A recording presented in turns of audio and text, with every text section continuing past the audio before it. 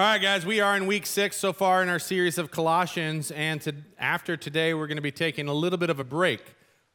Next week, we have our Mission Sunday, and we're going to be giving an update on how things are going down in Jamaica through Sea Glass Ministries, and then also we're going to be giving an update on how things are going in Malawi with Timothy Harvest Missions over there on the other side of the world. And so next week's service is going to be completely different than what a normal service is like, and so I'm excited for that. Then after that, the next week, we have Paul Jeffries is going to be speaking on his series that he's been going through the book of Revelation. The week after that, Josh Watson is going to be preaching, and then the week after that is Palm Sunday already. I don't know if you knew this or not, but Resurrection Sunday is very early this year, and so Palm Sunday, Resurrection Sunday, we're going to do kind of a mini 2-week series. But we'll pick right back up in April. So we're going to take a break from Colossians in the month of March. So don't forget everything you've learned, okay? We're going to pick it up in April, and then we'll just go with it to finish all the way up in June. So that's a little update of what's ahead. Today is on Colossians. We're going to be wrapping up chapter 1 and then moving a little bit into chapter 2. Last week, we only had 3 verses to cover. Today, we have 11 verses to cover. So don't think you're getting to lunch early today. The Catholics and Lutherans are going to beat you today, okay? That's just the way it's going to be. There's going to be a line. But let's go ahead and read our passage out loud that we normally do every week. It'll be on the screen behind me. You ready? Here we go. Now I rejoice in my sufferings for your sake, and in my flesh I am filling up what is lacking in Christ's afflictions for the sake of his body, that is, the church, of which I became a minister according to the stewardship from God that was given to me for you, to make the word of God fully known, the mystery hidden for ages and generations, but now revealed to his saints. To them God chose to make known how great among the Gentiles are the riches of the glory of this mystery, which is Christ in you, the hope of glory.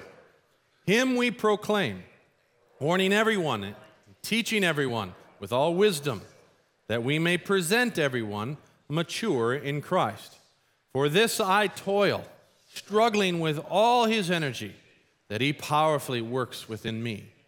For I want you to know how great a struggle I have for you, and for those at Laodicea, and for all who have not seen me face to face, that their hearts may be encouraged, being knit together in love, to reach all the riches of full assurance of understanding and the knowledge of God's mystery, which is Christ, in whom are hidden all the treasures of wisdom and knowledge.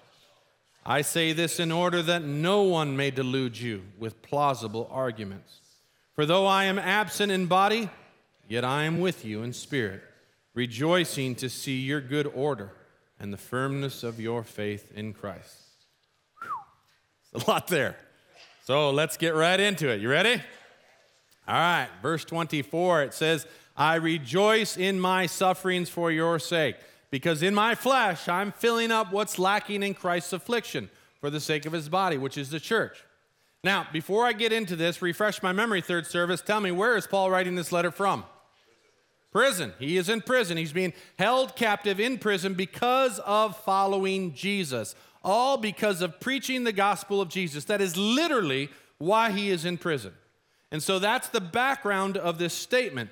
And Paul comes right out and says something here that is both bold and a bit daring, yet in my opinion, I think it's kind of awesome to ponder. He's basically saying that his suffering is completing the suffering of Jesus himself. Now, what does he mean by that? Well, here's the point of what he's saying. Jesus, he suffered to save his church. He died to save his church. But the church needs to be built up. It needs to be taken care of. It needs to be extended. It needs to be kept strong. It needs to be kept pure. It needs to be kept true. So therefore, anyone who serves the church by extending its border, by growing and establishing its faith, preaching and teaching to protect it from errors, that person is essentially doing the work of Christ. Okay? Now here's the deal. That kind of service always involves suffering. Okay? The kingdom of darkness is going to come against that person for doing what he or she is doing. That is just the absolute truth. There's no getting around that. But here's the cool part about it. By doing such things like that for the church, You are sharing. Did you catch that? You are sharing in the very suffering of Christ himself. You're joining Christ in his suffering. How awesome is that? So if you are a Sunday school teacher and you are teaching young kids about Jesus, how to follow Jesus, you're teaching them the Word of God, guess what? You are going to be hit by the enemy.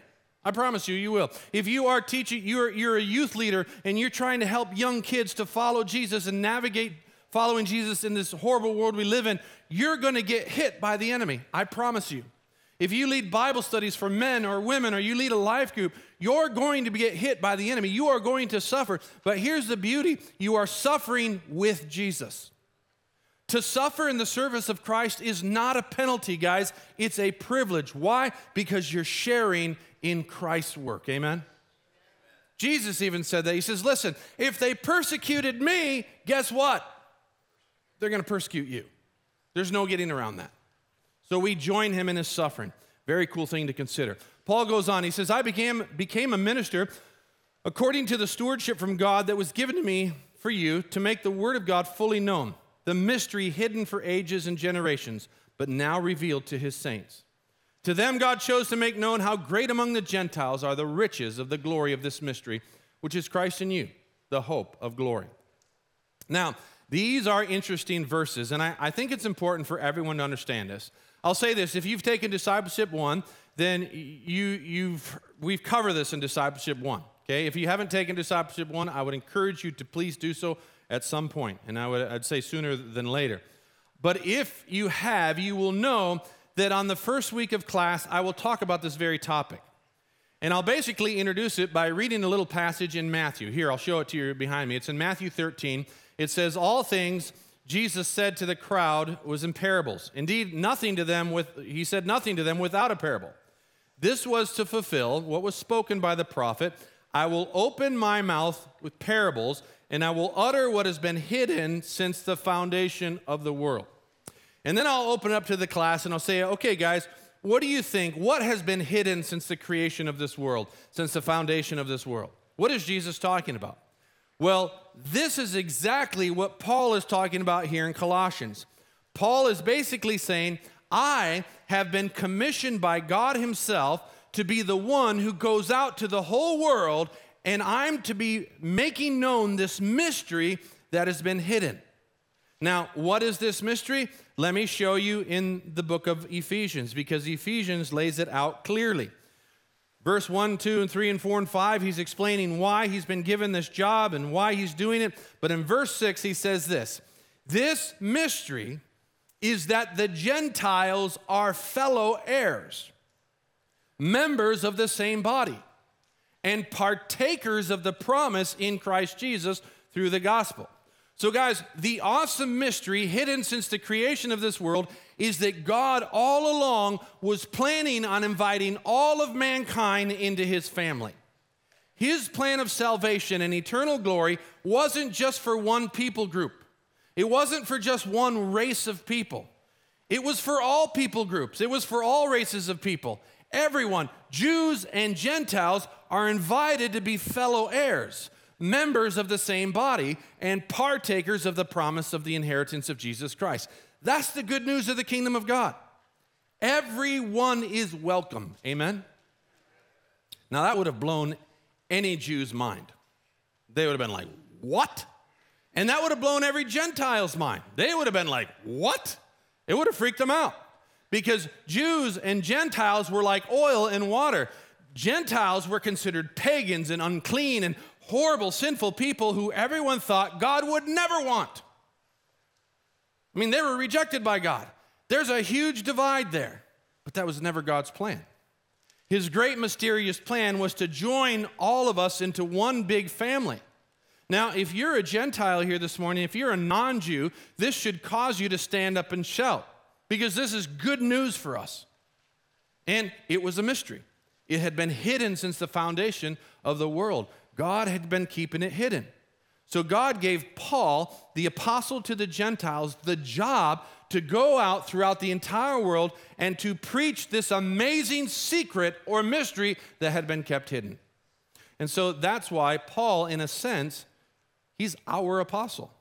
He's an apostle to the Gentiles. Had it not been for him, guys, Christianity could have just been like a different form of Judaism. If Paul had not done his job, what God asked him to do, we might not have heard this good news, but God did do what God asked him to do, and that's awesome. Paul did do it. Let's look at verse 28. Him we proclaim, warning everyone and teaching everyone with all wisdom, that we may present everyone mature in Christ. Now, look at that verse right there and tell me, is there anyone Paul's leaving out? No. No one is left out. And we talked about this a few weeks ago. There are so many things that so many people are left out of. I mean, they may want to be part of something or do something or be something, but they will never be able to. It just isn't possible. We're left out of many things in this life. For instance, I have always wanted to be able to run fast. Not that funny, Jerry. No, it's true. I've always been slow, and it drives me crazy. I play softball on one of the church softball teams. There's 3 in the church, and I mean, we won the championship, but it's not that big a deal. But I play softball, and I always love watching the fast runners. I mean, it's incredible. They'll get up, they'll hit the ball in the air, and they're like, they'll run around first. They're halfway to second before the ball even lands or it gets in someone's glove. Me, I get up to bat, and what's running through my mind is, Luke, crush this as far as you can just so that I can get to first base. And so I will crush it, and I'll be running as hard as I can, and it's like a photo finish. The ball's coming, I'm running, and the ump has to make a hard call because I barely make it almost every time. I'm so slow. In fact, I've noticed that a lot of people running from first to second, a lot of them will overrun second, and then they get tagged out. You ever seen that done? They're running so fast, they run past it, and they get tagged out, and I'm just like, what is their problem? I have this amazing ability to stop on a dime. And I was bragging about it one time in the dugout. I'm just like, I don't know why people run long. I'm able to just like stop on second base and not get tagged. And the guy I was talking to says, well, that's because you're so slow, Luke. I was like, that's a fair point. I never thought about that before, but that's true. No matter what I do, guys, or whatever I want, I will never run fast. And I could go on and on about all the things we're left out on. I mean, too short to ride on this ride, too tall to fit in this car, your eyes aren't good enough to be a Navy pilot, you're not smart enough to be a doctor. I mean, on and on. There's so many things that so many people are left out of. But here's the beauty of what Paul's saying. Jesus Christ is available to who? Everyone. That's the beauty of the gospel of Jesus. Even Jesus proclaimed this. Because at the time Jesus walked this earth, the religious elite, they were rejecting, they were pushing people out. They were saying things like, oh, you're sick? God must be rejecting you. Oh, you're poor. You don't have money. Well, obviously, God must be rejecting you. Oh, you're a sinner. Well, obviously, God must be rejecting you. You gave birth to a blind man? Well, God must not want you at all. You're a Gentile? God is rejecting you. He wants nothing to do with you. And Jesus shows up on the scene, and he's like, no. Everyone is welcome. Everyone. The poor, the sick, the sinners, the Gentiles. No one's rejected. Christ is available to all. And Paul, as a minister of the gospel, is proclaiming this Jesus to everyone. Notice what he says. I'm warning everyone. I'm teaching everyone so that we may present everyone mature in Christ. Paul wants everyone to have Jesus, and I love that. Now, this is an important concept to consider because remember last week or 2 weeks ago I mentioned that Paul is combating the Gnostic belief system. And Paul right here, he is hitting the Gnostic belief system smack between the eyes because the Gnostics, they believed in a secret knowledge, okay? A hidden secret knowledge that only a select, privileged few could comprehend or even grasp. This Gnostic belief system wasn't for everyone. Only the super wise and the super intellectuals, the super elite. So if you weren't any of those, I'm sorry, but this isn't for you, okay? You're beneath this. And so Paul is combating that type of thinking here, and he's saying, no, I'm proclaiming Jesus to everyone. I'm warning everyone. I'm teaching everyone so that I can present everyone mature in Christ. Jesus is for everyone. Now look what he says. For this I toil, struggling with all his energy that he powerfully works within me. Now I want to pause for a second because I really like this statement here, but let me ask you guys a question here. When you read this verse, tell me, does it look like Paul's just sitting around on his rear letting God do all the work? No, not at all. And I kind of have a pet peeve with this a lot with Christianity, because I've noticed that a lot of Christians, we try to act spiritual in our little sayings, and we say things like, Christ does everything in my life. I can do nothing. And we like to quote our little verse here that we think backs it up when we say, even Jesus said, apart from me, you can do nothing.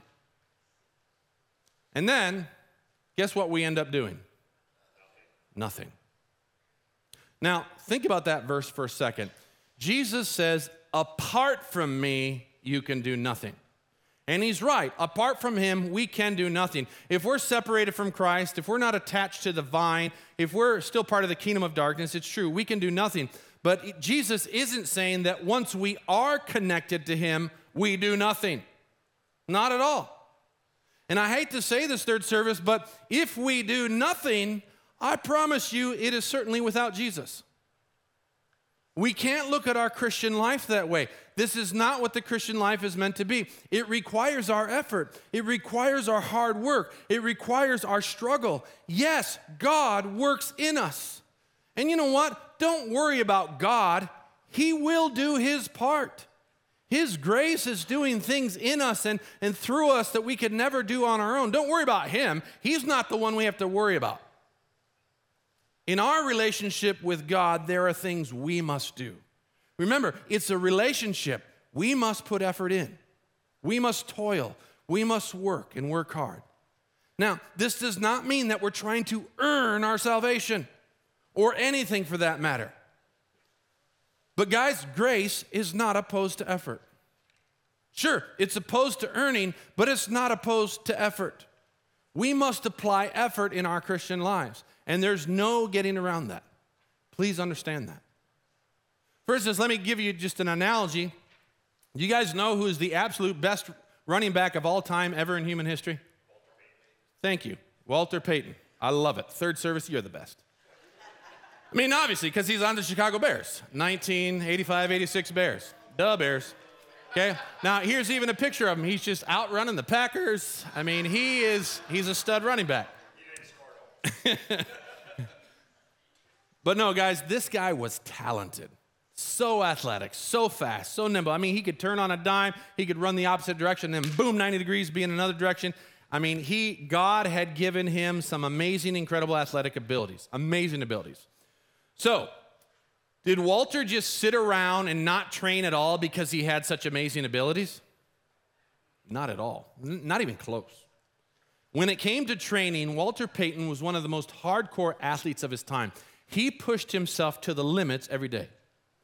You know that Walter Payton, during the football season, every single day, he would do hill sprints.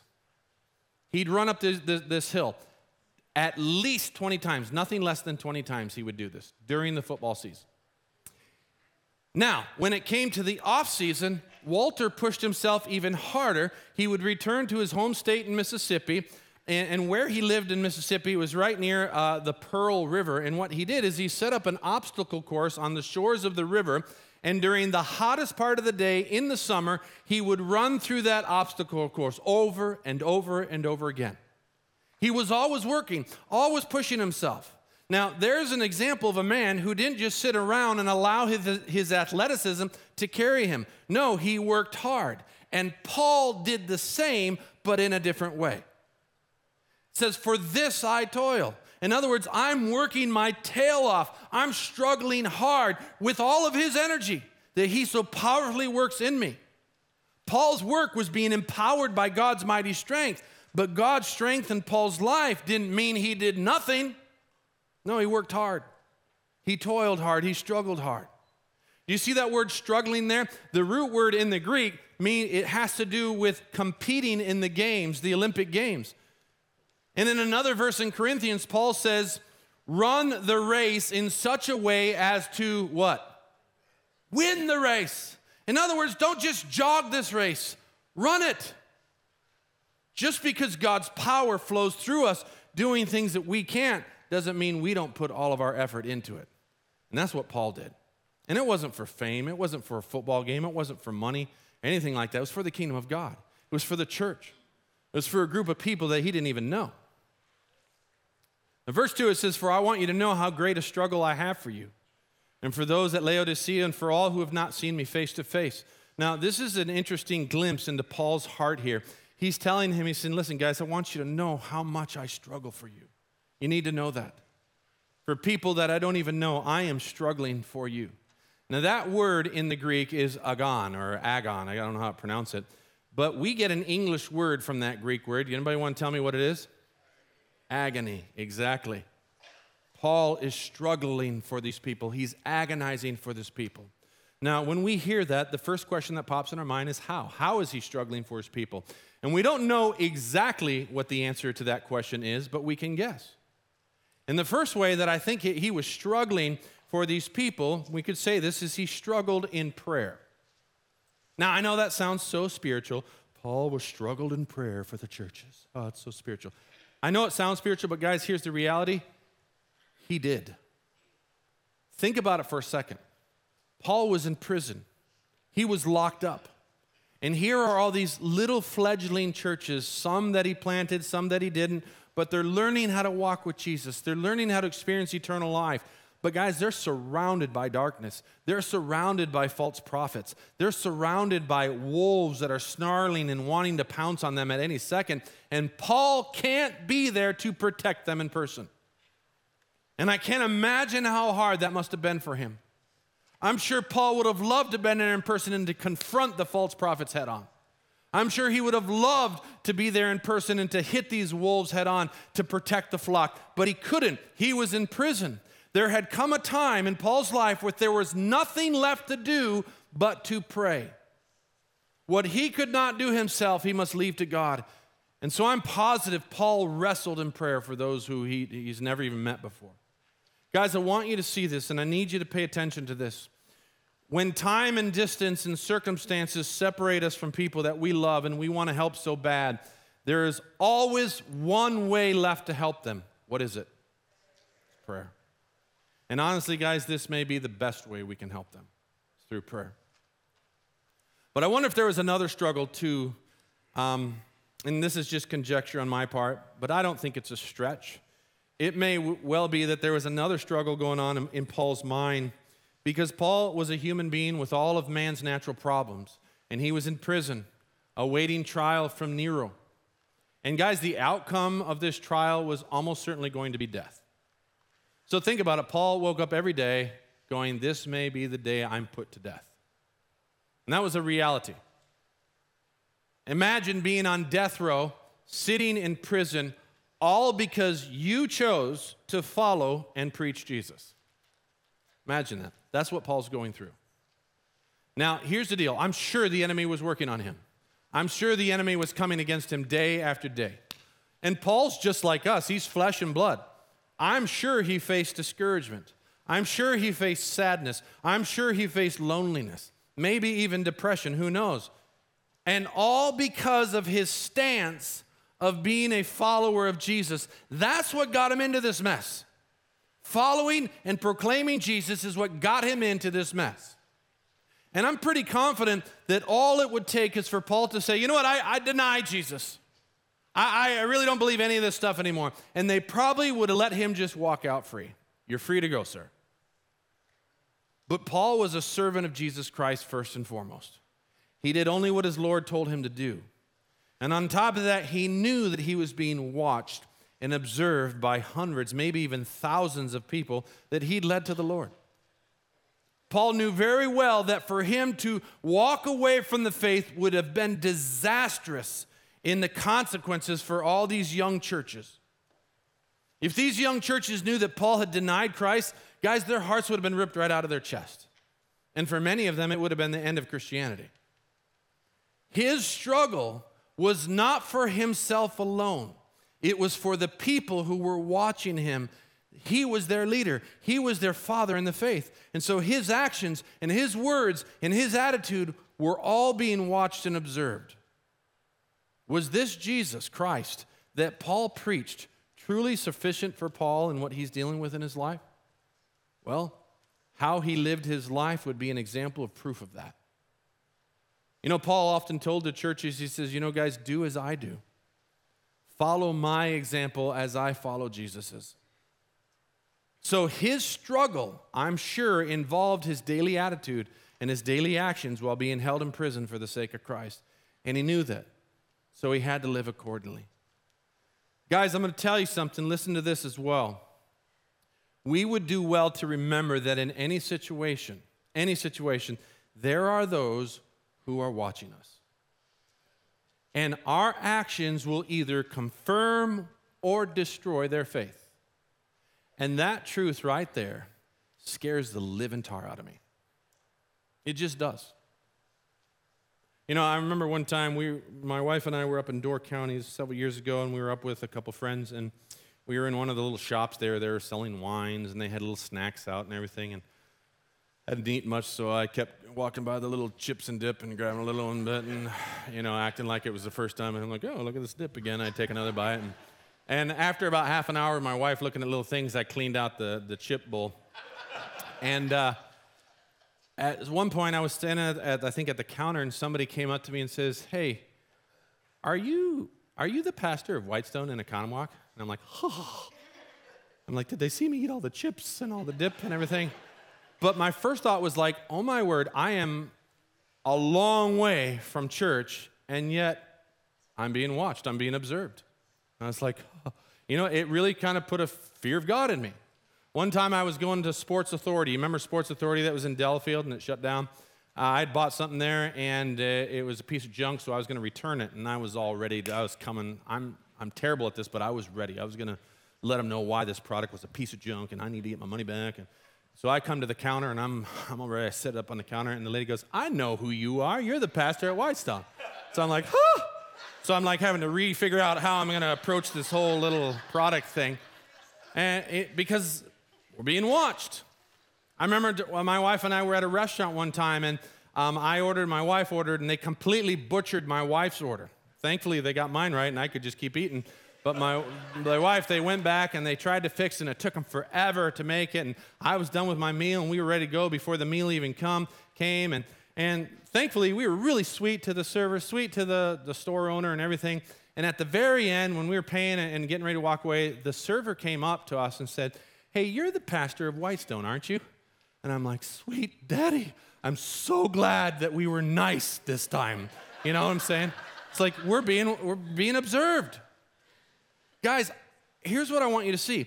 Our struggle to live a godly life is never for just us alone. Our actions will affect the faith of others who are looking to us as an example. Parents, your kids are watching you. So live accordingly.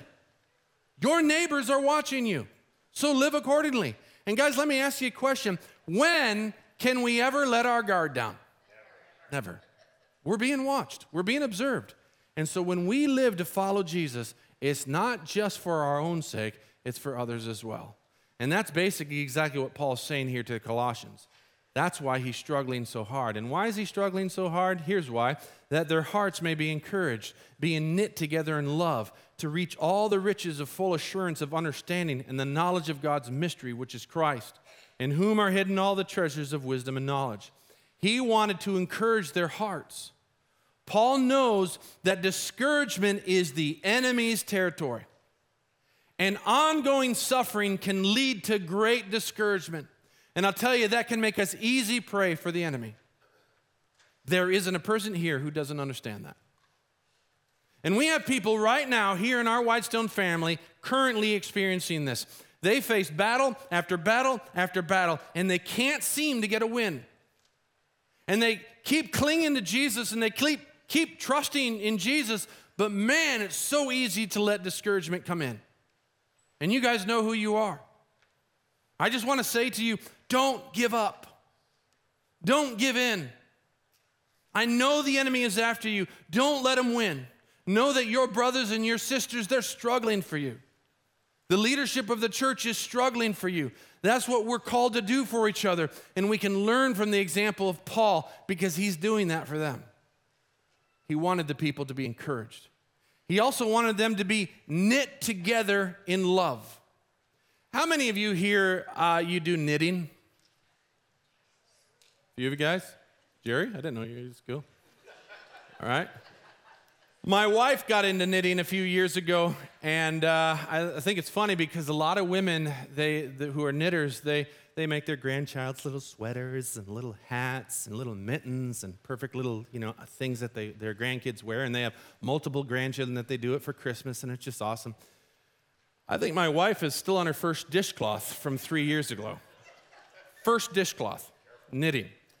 We have so many dirty dishes in our kitchen waiting for that dishcloth to be done. It's crazy. No, thankfully we can buy dishcloths. But it's something she enjoys and she wants to keep learning and doing. I don't think any of our grandkids are ever going to get clothing from her. The first one may get a dishcloth, I don't know.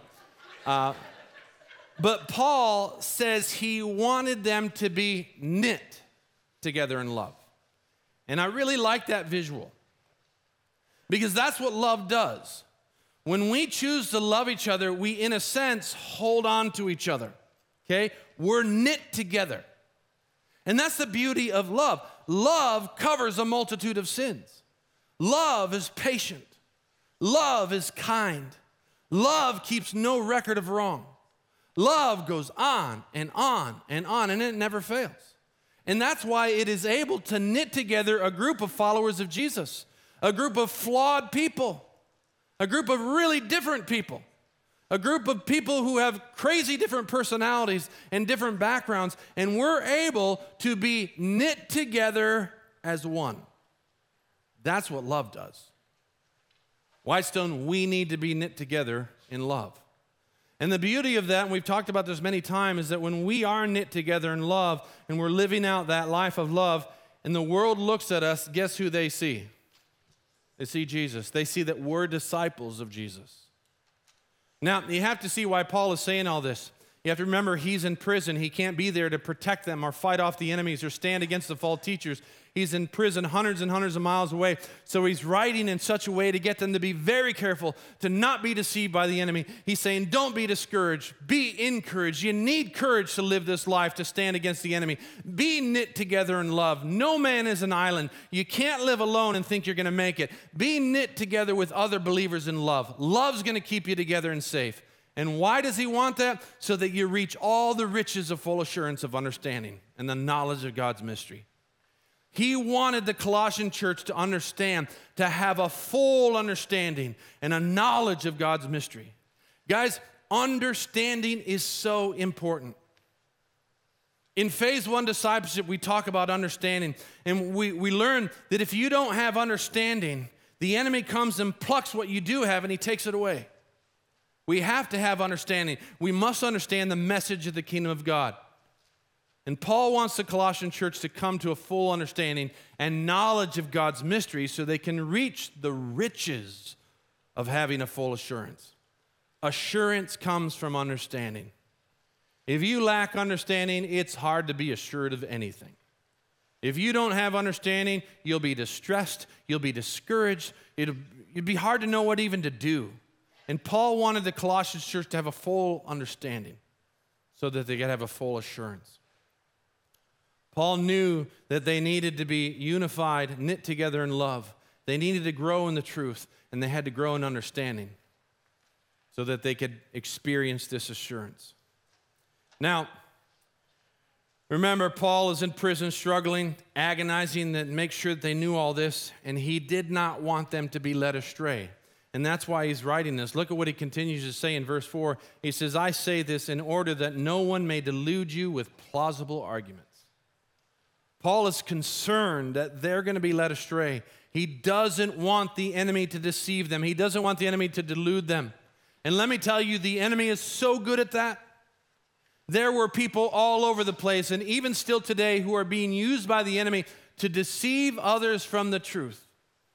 Guys, I tell you this, I know it sounds so juvenile and it sounds so simple, but it's the absolute truth. Let me ask you guys a question. What do deceivers do? They deceive.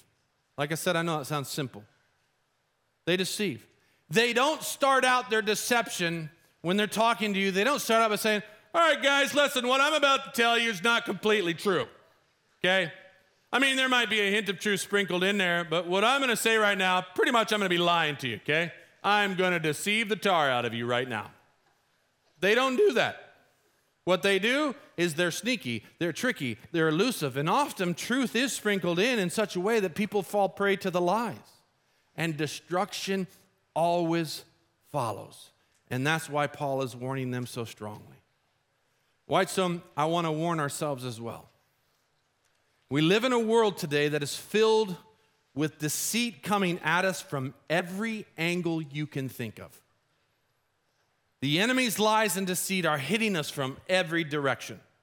From television, from radio, from podcasts, from YouTube, from internet, from TikTok, from books, from magazines, and on I could go. We're being hammered by it over and over, day after day, week after week, year after year. And here's what I see happening. Because we are hammered by it day after day, I see a weakening. I see a softening. I see a breaking down of the walls. Our conscience is starting to be hardened or seared, to where what we saw as sin against God before isn't so much sin anymore.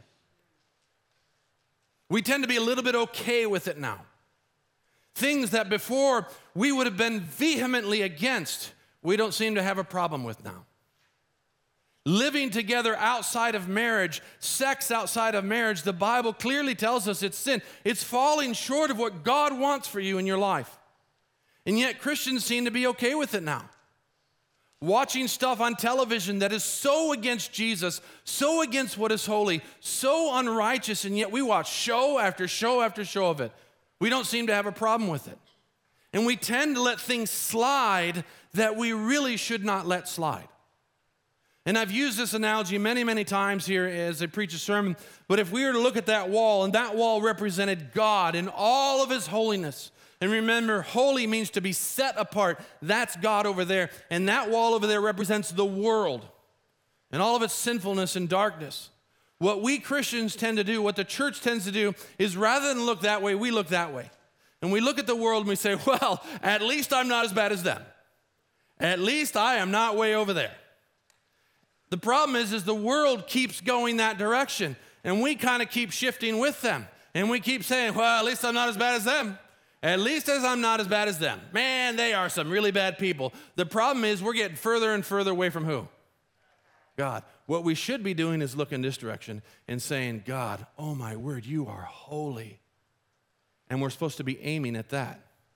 The Word of God several times says, be holy as your heavenly Father is holy.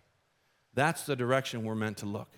And guys, I'm just being honest with you. I'm not trying to stand up here trying to act all holy with you with this. The reason I bring this up is because I've seen it happening in my own life. It's scary.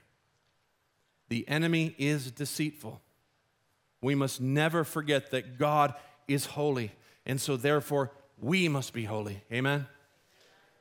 Be holy as your heavenly Father is holy. Let's aim for that, Whitestone. Now, Paul wraps it up by saying, but you know what, guys, even though I'm warning you of all this stuff, and even though I'm not with you in person, I want you to know I'm with you in spirit. And I know that you stand firm in Christ. And he's actually very proud of the Colossians church, even though he's warning them of the dangers. And I love those passages there. All right, guys, I know that was a lot, and I know I ran long. It's a lot of verses to cover. I'm sorry. But hopefully we're able to take it all in and understand them. And to help with that right now, I'm going to read to you last week's passage and today's passage. We're going to dim the lights. We're going to play some quiet music. And I want you to just close your eyes, practice the presence of Jesus, and allow the Spirit of God to have some space in your mind right now and let him speak to you through these words, through his Word of God, okay? So let's just quiet ourselves and just practice God's presence.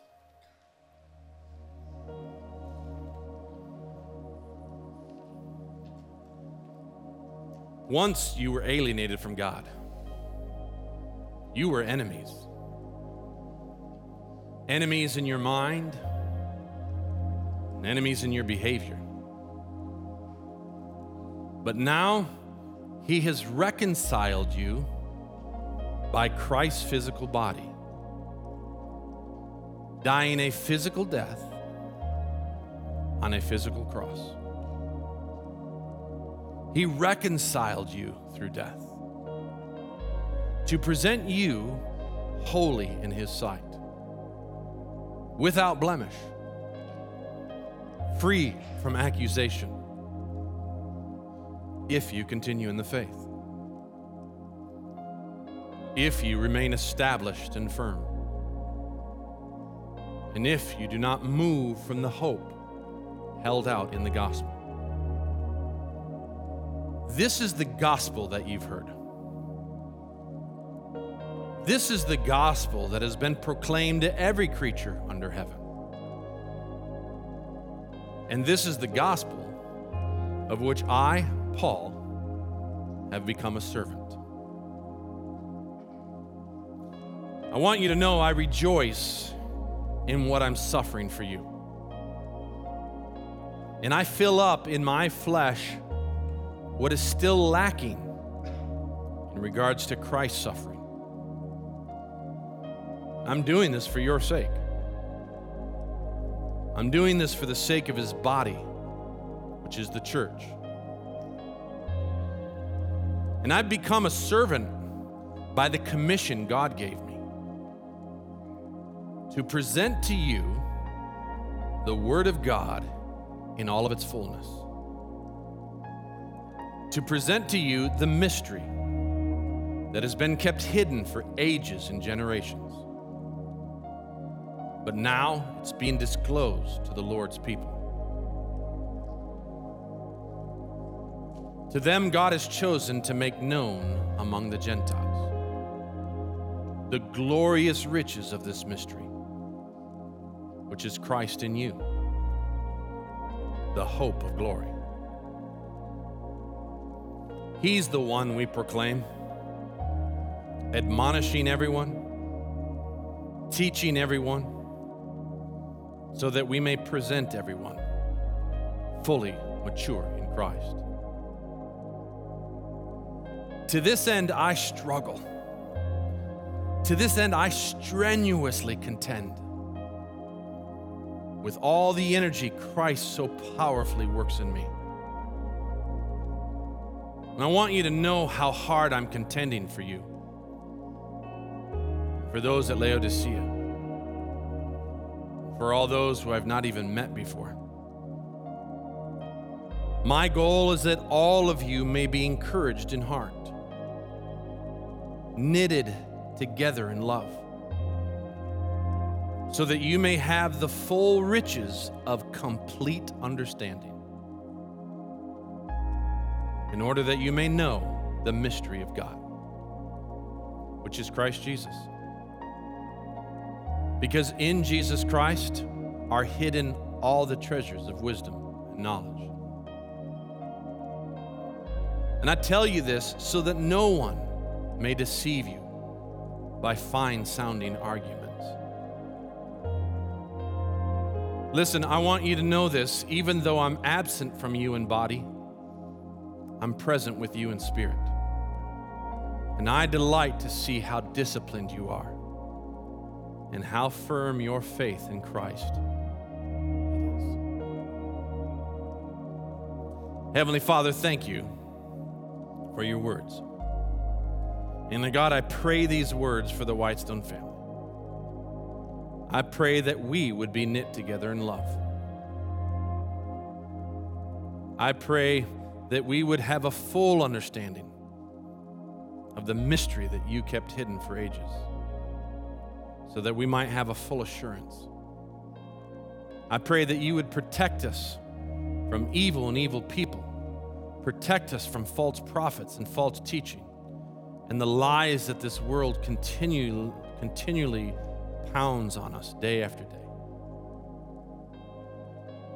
God, may we be firm in our faith.